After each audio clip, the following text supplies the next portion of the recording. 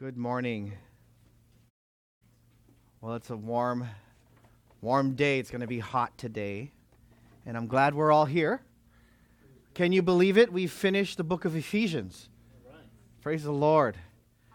We get to go to the book of 1 John, and our theme is going to be called Authentic Christianity. Authentic Christianity. We're so glad you've joined us this morning. Would you turn with me to the book of 1 John? The book of 1 John.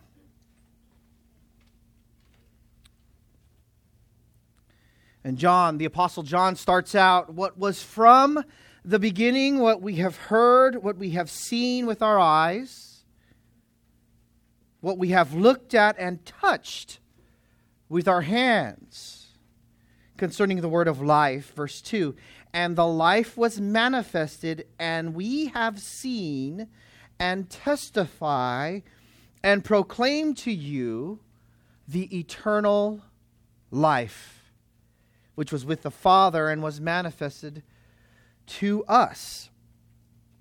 What we have seen and heard, we proclaim to you also, so that you too may have fellowship with us. And indeed our fellowship is with the Father and with His Son, Jesus Christ. Verse 4, these things we write so that our joy may be made complete. If you're following with us, there are some notes. I think there might be two versions. Okay. So my preaching point is different. So if you have the completed preaching point instead of the fill-in, it's a little bit different, so you could cross that out. As you're studying the Word of God and you're aligning your sermon, you're finding out maybe this is not exactly as accurate as I can be. So here, we're starting out in 1 John. And you know what? In this world, there's a flood of opinions, aren't there? It's enough to confuse and confound anyone. Everyone in the press and media, as well as social media, offer their opinions with such gravity and authority. Sadly, the authority is a self-made authority, not based on anything or anyone greater than oneself. With the advent of Google and the creation of a smartphone, everyone now is a self-proclaimed expert. A high school student with an iPhone challenges a medical doctor in the field for over 20 years. Because if it's on the internet, it must be what? It must be true. If it's on the internet, it must be true.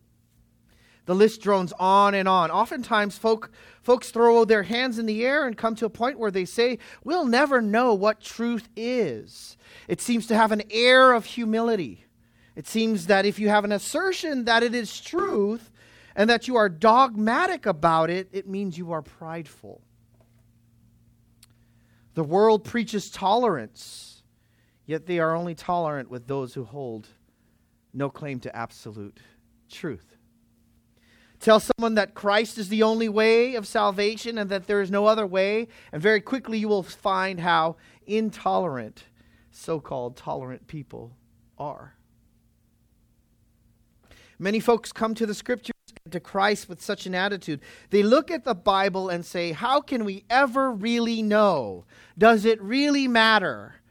Isn't religion simply a way of self-help to make yourself better?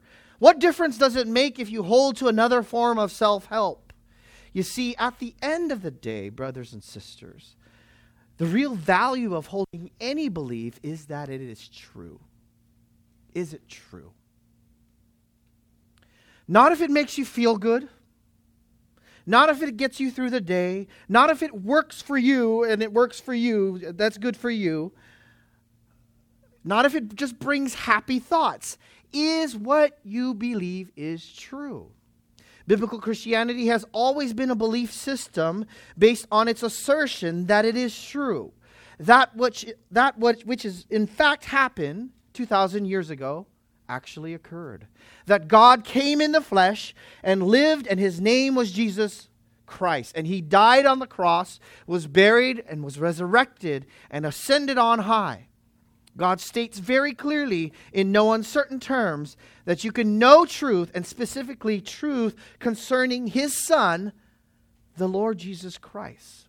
Jesus Himself said that you must indeed know truth. John 8 tells us that Christians must know John 8:32 says, "And you shall know the truth, and it will set you free." So God gave this passage so that you would be confident, certain of His truth regarding Christ.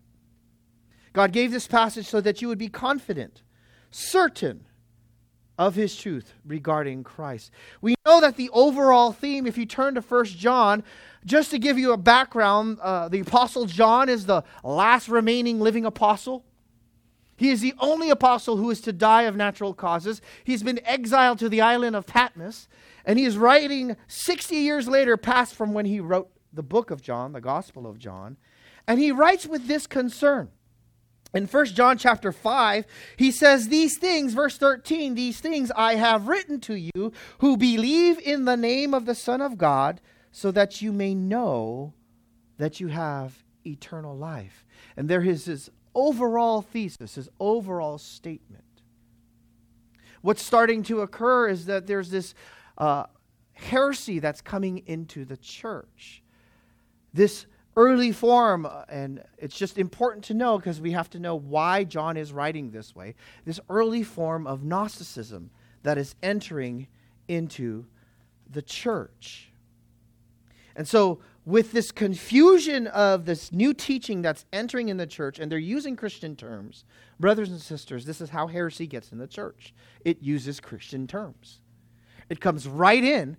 With this, he says, I want you to be able to know for sure that you're saved. And one of the tests that he gives in 1 John, and we're going to see this repeated over and over, and he's going to drive it home, is do they profess sound doctrine? Do they believe the same things that we believe? Do they hold to essential Christian doctrine? In other words, do they believe in Christ? And so here, the text here is so that you would be certain that you can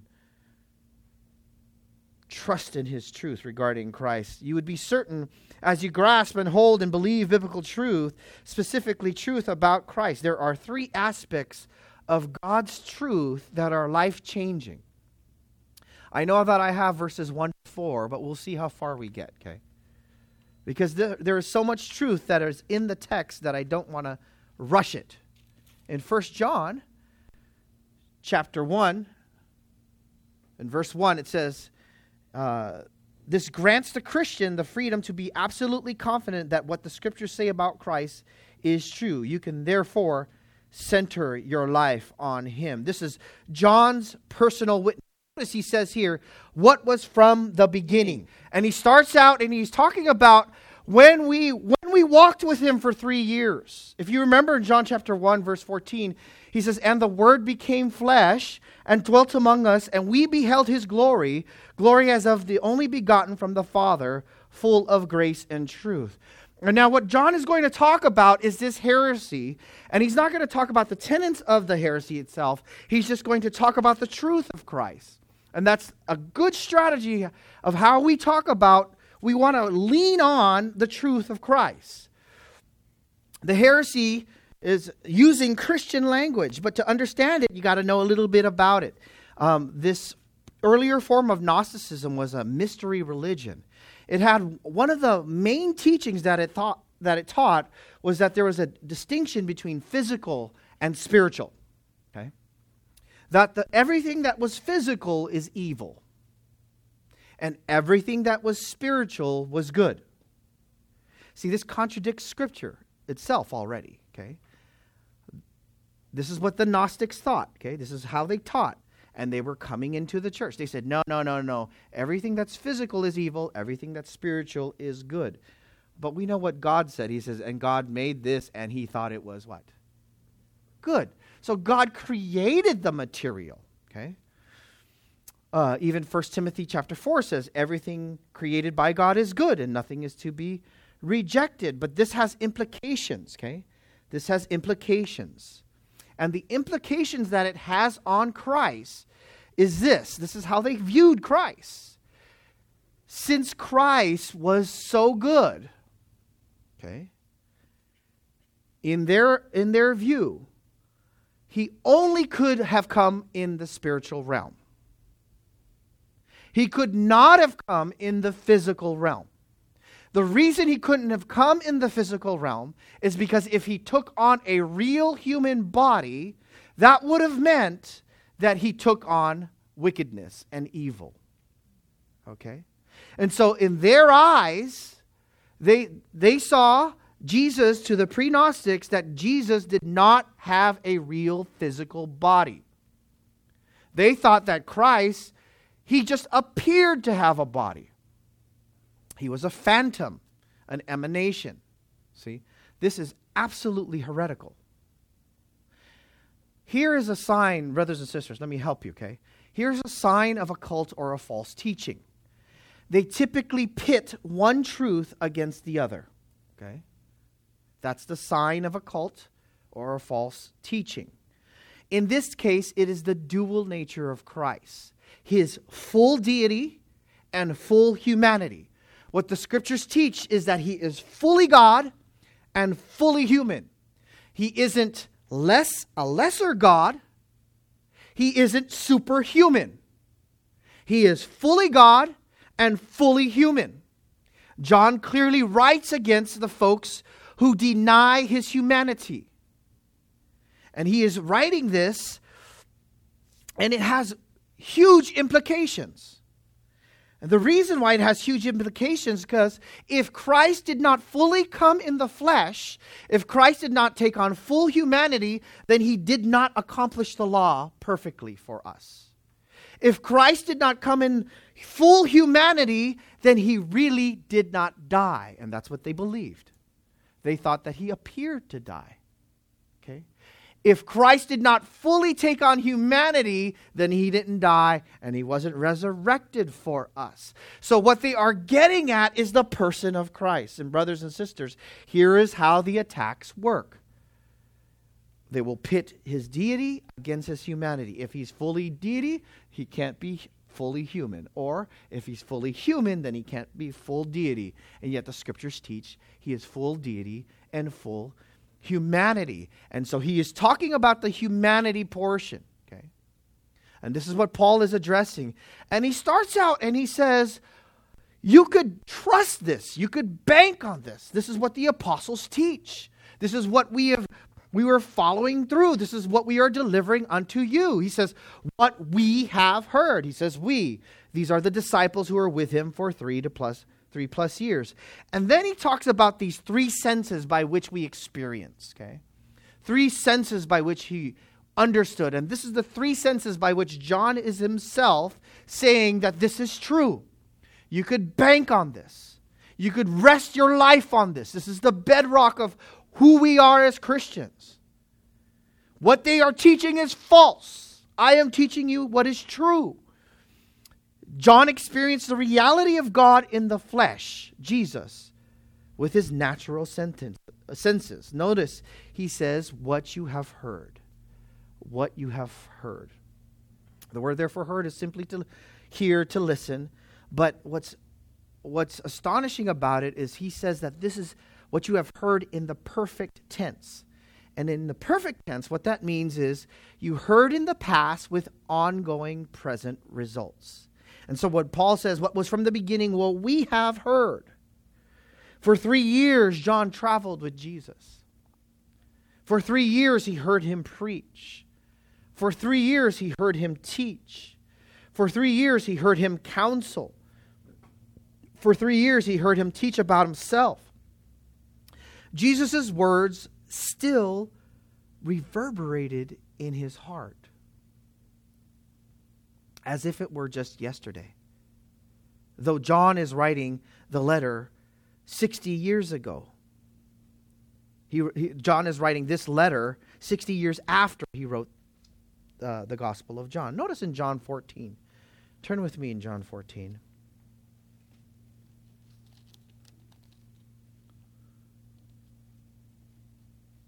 You remember they were discouraged. The disciples were discouraged. And John is recounting this. It's as vivid to him. And he says in John 14, verses 1 through 6, he says, do not let your heart be troubled. This is Jesus' encouragement to them. Believe in God, believe also in me. In my Father's house are many dwelling places. If it were not so, I would have told you, for I go to prepare a place for you. If I go prepare a place for you, I will come again and receive you to myself. And where I am, there you may be also. And you know the way where I am going. Thomas said, Lord, we don't know the way you're going.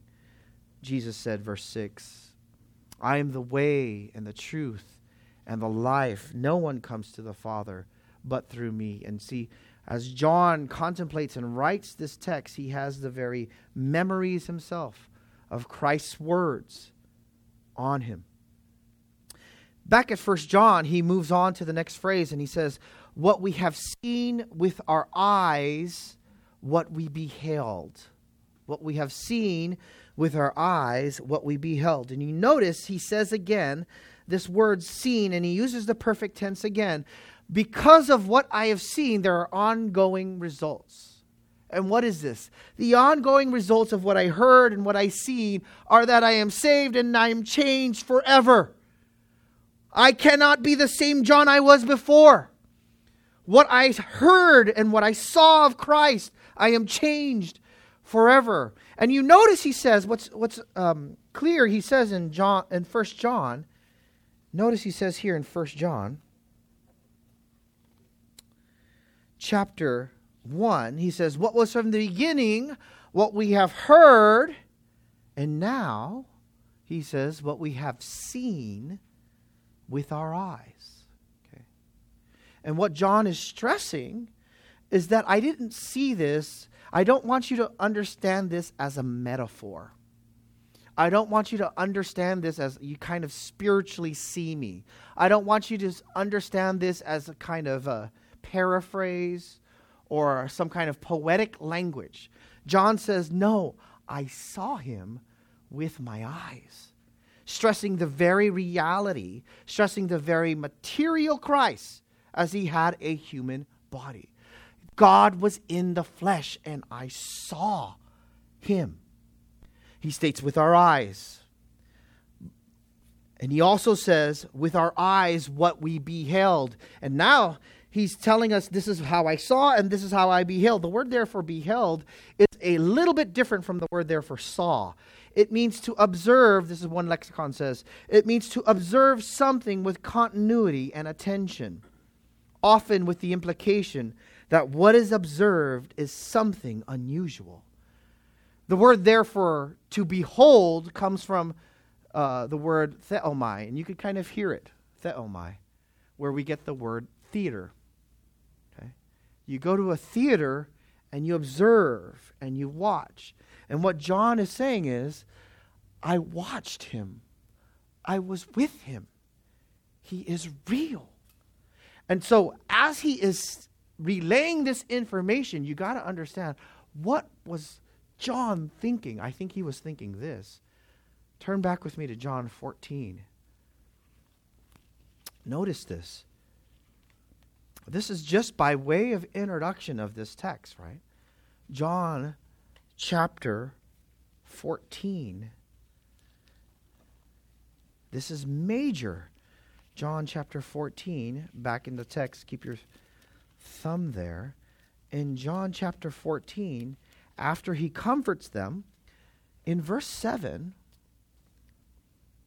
he says, if you have known me, you would have known my Father also. Now notice he says this, from now on you know him and have seen him. Now here is Philip, okay? He wants to know the Father. He wants to know who God is, okay? Notice he says here, Philip said to him, Lord, show us the Father, and it's enough for us. See here, at this point, Philip didn't understand who Christ was. He didn't understand that he is God in the flesh, okay? Philip, it's amazing. You got to stop and think, okay? John is writing that just as I look across the room and I look at you and you look at me, they were staring at God.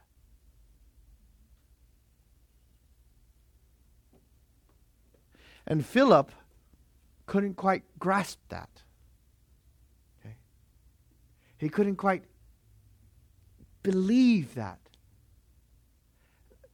And so Jesus says to him, with a tender rebuke, he says, have I been so long with you? Jesus does that all the time. Sometimes I feel like he's talking to me all the time. Angelo, have I been so long with you? Right? He says, have I been so long with you, and yet you have not come to know me? What do you mean? Philip's been with Jesus for 3 years. He goes, you've been with me, but you don't really know me. Right? You've seen what I've done. You've seen all the miracles that I've done. You've heard how I've preached. You still have not come to that realization. And what's the realization? Notice he says here very clearly, he who has seen me has seen the Father. In other words, Jesus is emphasizing to him, as I stand before you, fully human, when you see the way I respond, when you see the way I love, when you see the way I forgive and the way I probe to give the gospel and the compassion that I share, and when you see me, you have seen the Father. This is astonishing. Okay?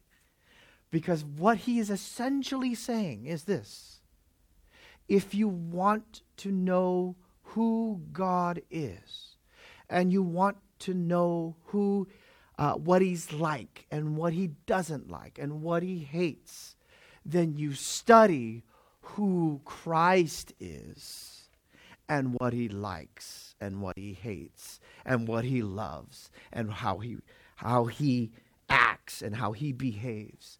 Because Jesus claims, if you have seen me, you have seen the Father. And John goes back in 1 John and he says, that Jesus, God in the flesh, I saw him.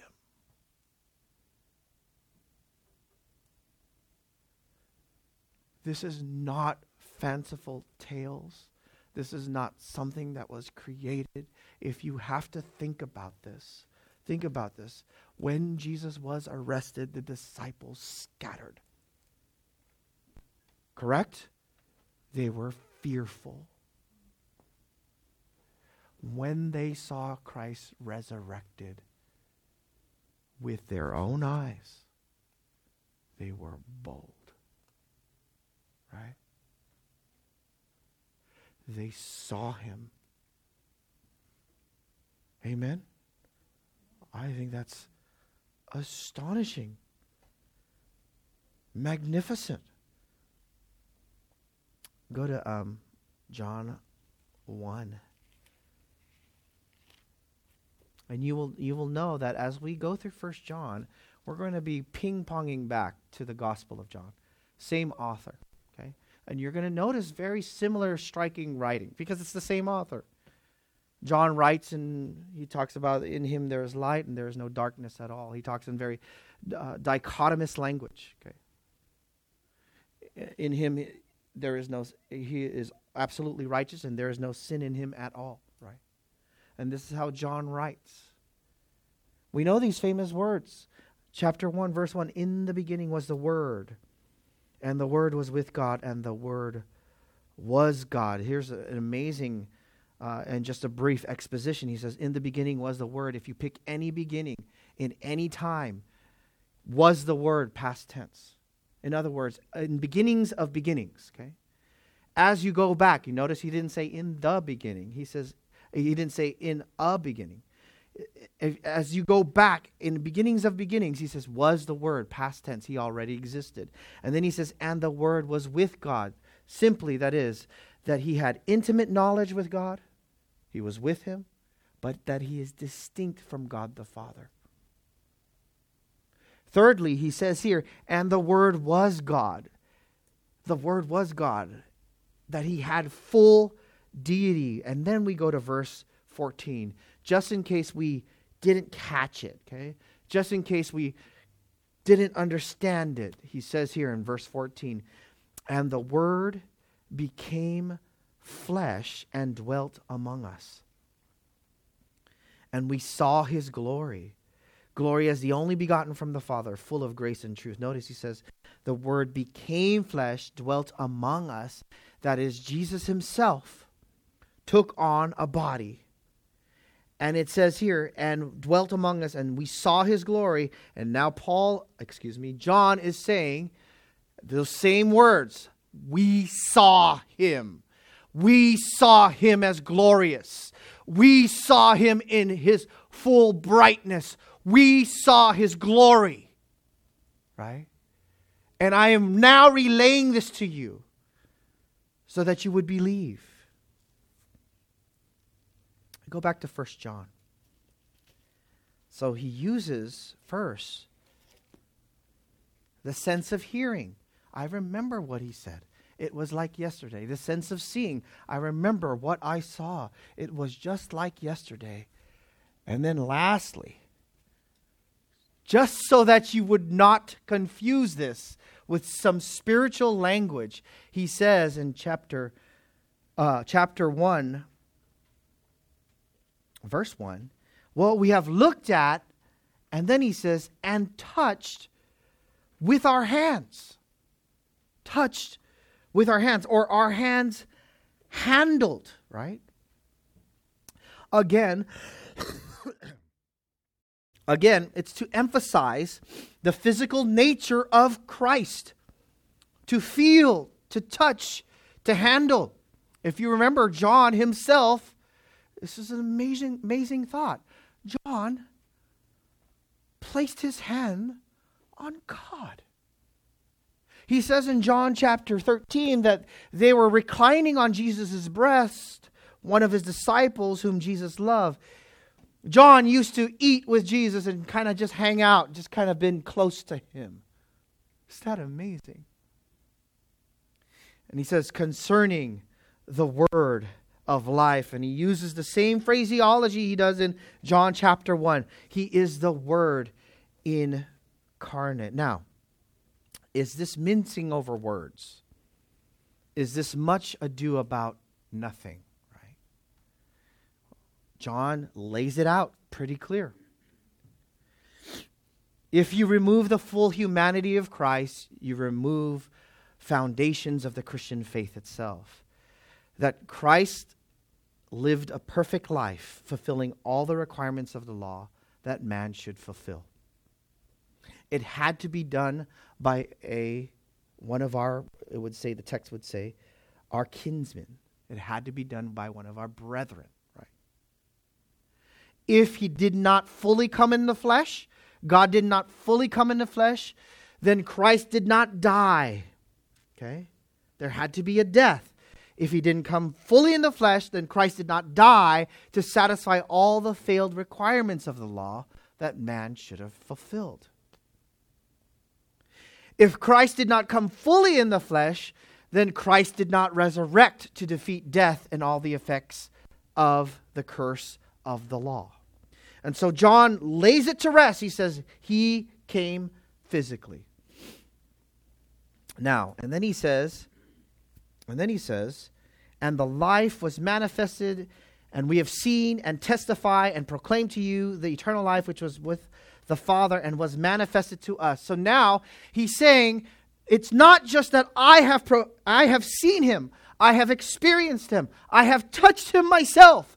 Now he's saying, we proclaim this freely to you. And the reason why it matters now is because in that heresy, in Gnosticism, the way they used to view truth is this: that not only is the spiritual only good and the physical evil, but now another tenet of this Gnosticism is that only special people get to know truth. Only special people get to know what it means. Only if you reach this certain level, then you will get to know what it means to really be spiritual. I was having a conversation with Shailena in our church membership class this morning, and we're talking about another issue, but it still applies. Where folks say, I have this spiritual knowledge, I know more than you, and you are a second-rate Christian because you don't know it. I have this special gift and this special knowledge, and you don't have it. And yet, that's not what we see in Scripture. And I think this is wonderful about the text, is that John proclaims it freely for all of us to know. That's why he said what? These things I have written to you so that what? You will know you have eternal life. Not guess. Not have a good hope for. Right? But to know with certainty. Hallelujah. Amen? Hallelujah. That we could have things that we could bank on. Boy, I hate making decisions on tentative things, don't you? I don't know if this is going to happen. If this happens, then I have to do this. If this happens, then I have to do this. Isn't it amazing that our spiritual life, our salvation, is based on the unchanging fact of who Christ is, and that He died and was buried and resurrected for me? Amen? And because of that truth that is outlined in Scripture, I can live my life knowing that it is built on rock solid foundation, not on somebody's tweet or Facebook status of who they think Jesus is, but rather on the bedrock knowledge of the apostles' testimony and of the Word of God. Hallelujah. You don't have to guess. I think that's one of the most terrifying things. I shared it with you before, where I took a guy to a coffee shop, and he was shocked. He was going to a church for many years. And I said, well, how long have you been saved? And he goes, I'm not so sure I'm saved. I said, how could you not? He goes, well, I believe that Jesus is the Christ. And I said, really? And he said, but I don't know if you could be sure you have salvation. And I took him to 1 John. And he was shocked. Because he didn't know you could know. Oh, brothers and sisters, you could know. That is the assurance of faith. He actually came. He actually died for me. The life was manifested, and we bear witness and we proclaim. And this is why we open our mouths and we declare exactly who Jesus is, His person, His work. We're always aiming at Christ. Over and against the mystery religion of pre-Gnostic influence. This is another sign of a cult. Okay, you don't know this. This is what we keep from us. I think one of the best compliments we've been getting in the church. We've had visitors come, and I think one of the best compliments that we've been getting, because what they've been telling us is, you just preach it straight. I said, hallelujah. That's what we want to be known for, amen? People are so sick of being fed a line from politicians, from other religious leaders, right? From self-made authorities. People are always sick of that. But by God's grace, let us stay true to this and let us just preach it straight, amen? And proclaim Him. We believe that they shall, if they come to know the truth will what? Set them free. We can't hide Christ. We can't obscure Him. We can't kind of hide other doctrines behind me and hope that they don't ever see those doctrines and then whip them out later. Kind of bait and switch, like what we were talking about in home group. The church that says, you will get this and you will get that and you will get these burgers and all these things. And they don't preach Christ. John says, no, we come full disclosure. Amen. He says here, the word of life, that is Christ, and He has testified and proclaimed to you the eternal life, which was with the Father and was manifested to us. Again, he states the very deity of God Himself. He was with the Father. And if you remember, even in John 17, Jesus says this about Himself. See, John is remembering how Jesus prayed. In John chapter 17, go to John 17. John 17. Manny, I'm getting a little bit warm. Can we hit that AC again? John 17.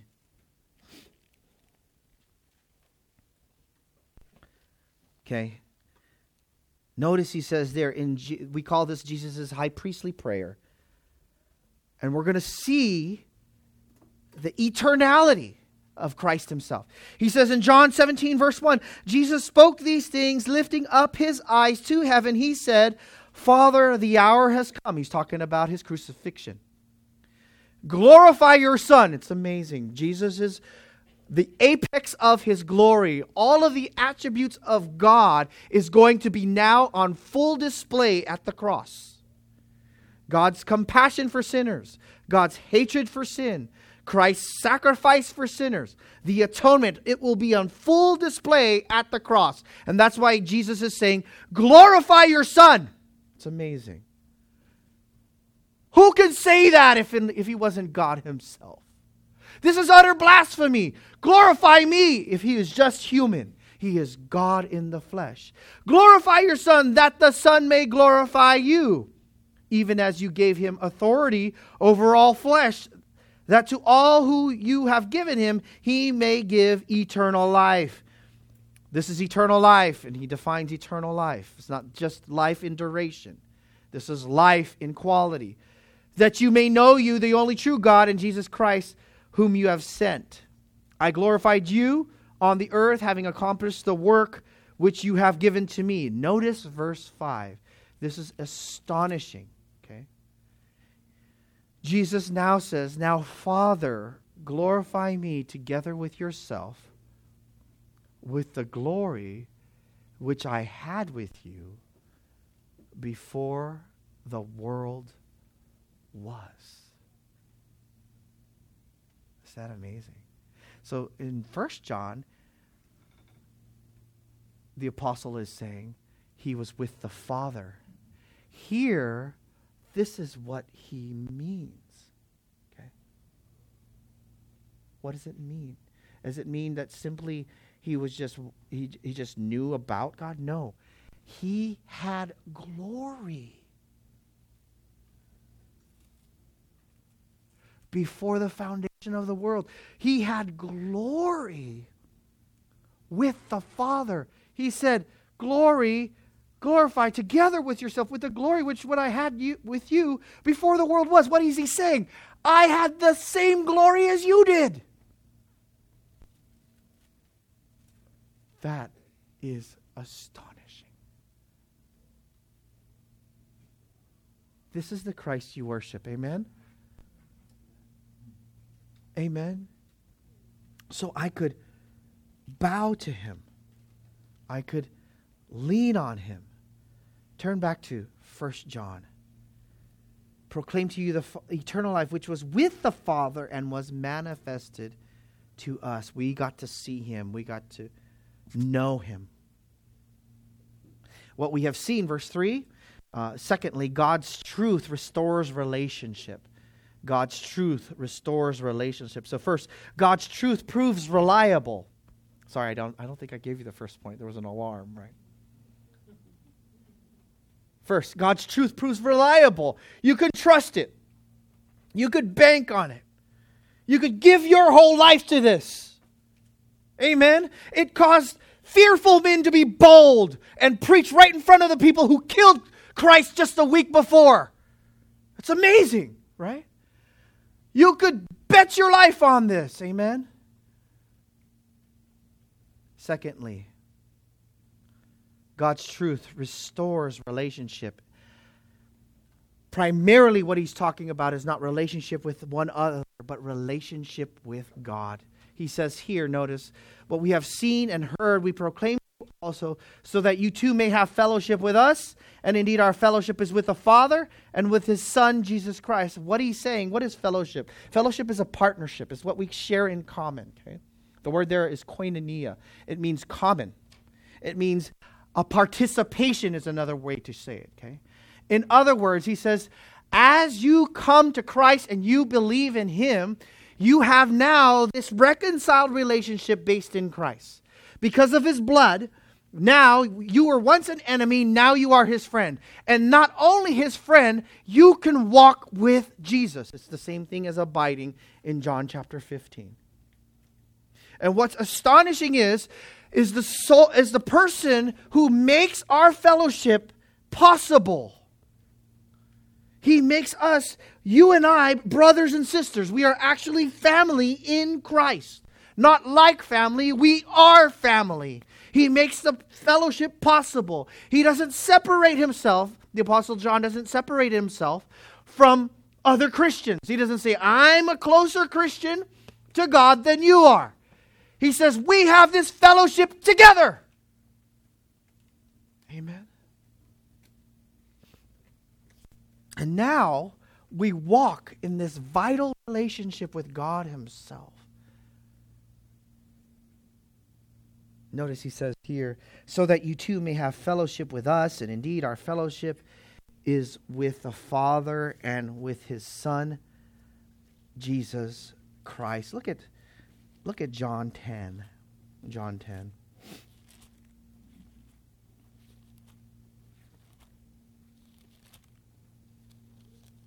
Look at John 10.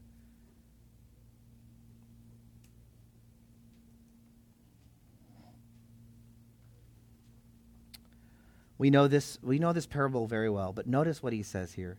Verse 25. I told you and you do not believe. The works that I do in my Father's name, these testify of me. What's he saying? That I am God. Okay?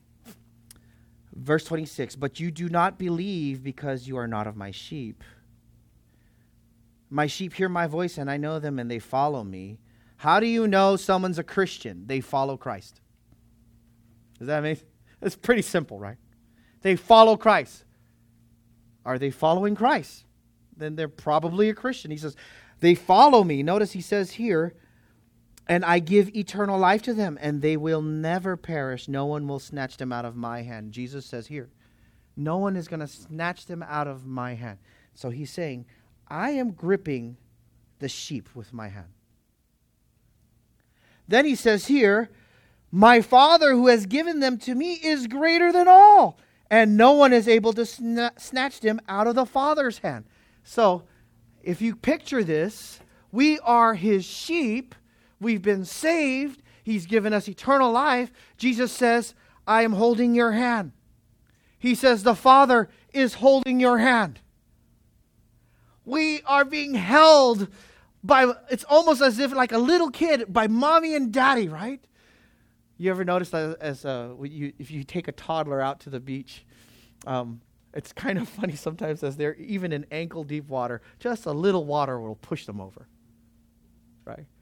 And even if you have one of their hands, and the water does push them over, and then they kind of roll, but they're still holding, and you still got them, right? But they just kind of just do this roll, right? And yet, when you have the two parents holding on both sides, that child is just swinging in the air and everything like that.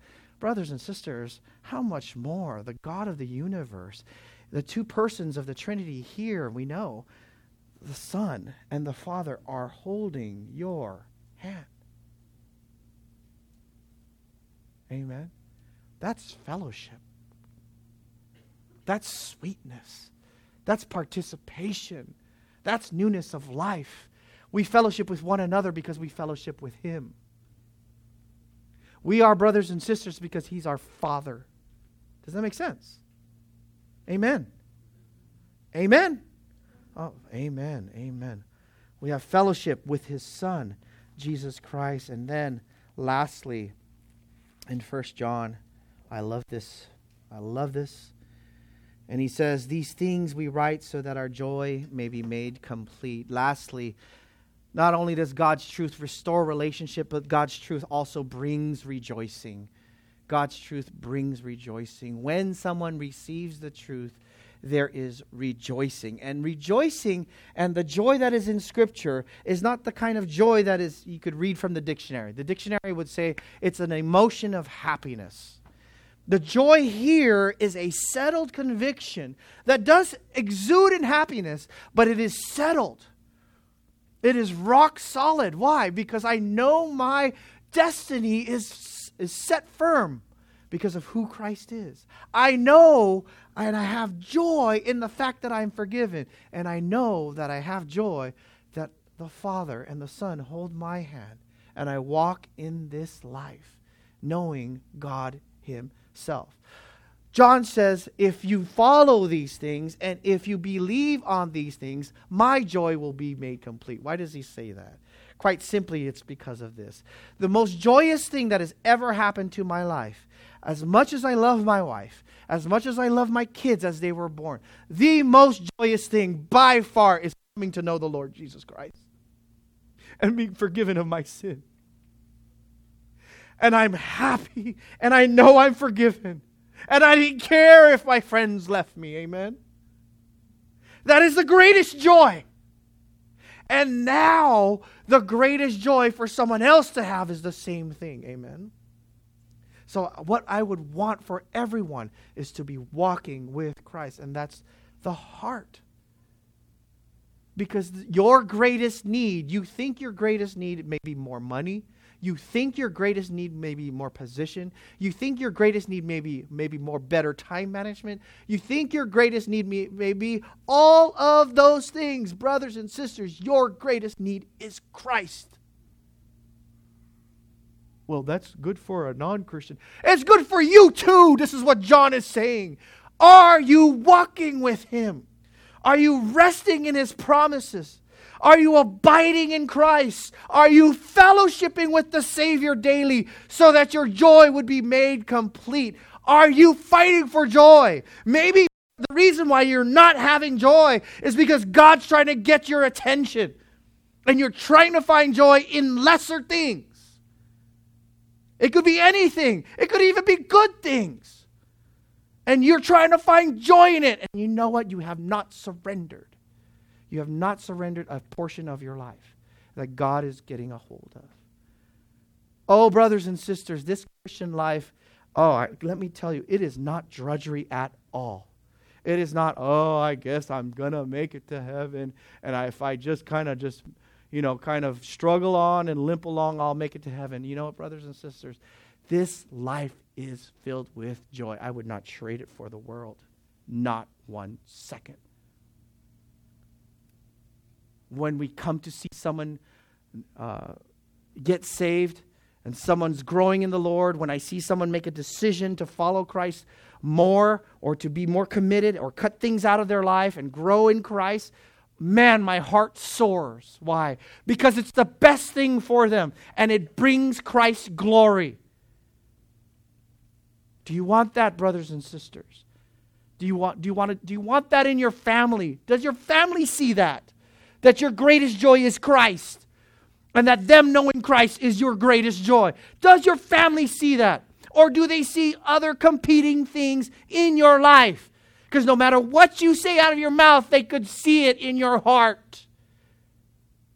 What makes it beat? Is it Christ? This was for the Apostle John in his age. On the island of Patmos, by himself.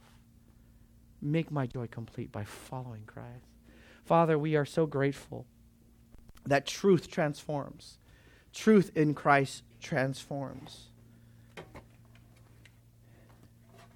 That we can be sure because it's reliable, that it restores relationship. We can walk with you in fellowship and in richness, and that it brings rejoicing. We're so glad. Thank you for providing for us in your Son, Jesus Christ. Lord, we pray, may we walk in newness of life. Help us to sing. Help us to praise you. Bless the fellowship time even after as we go our different ways. In Jesus' name, amen.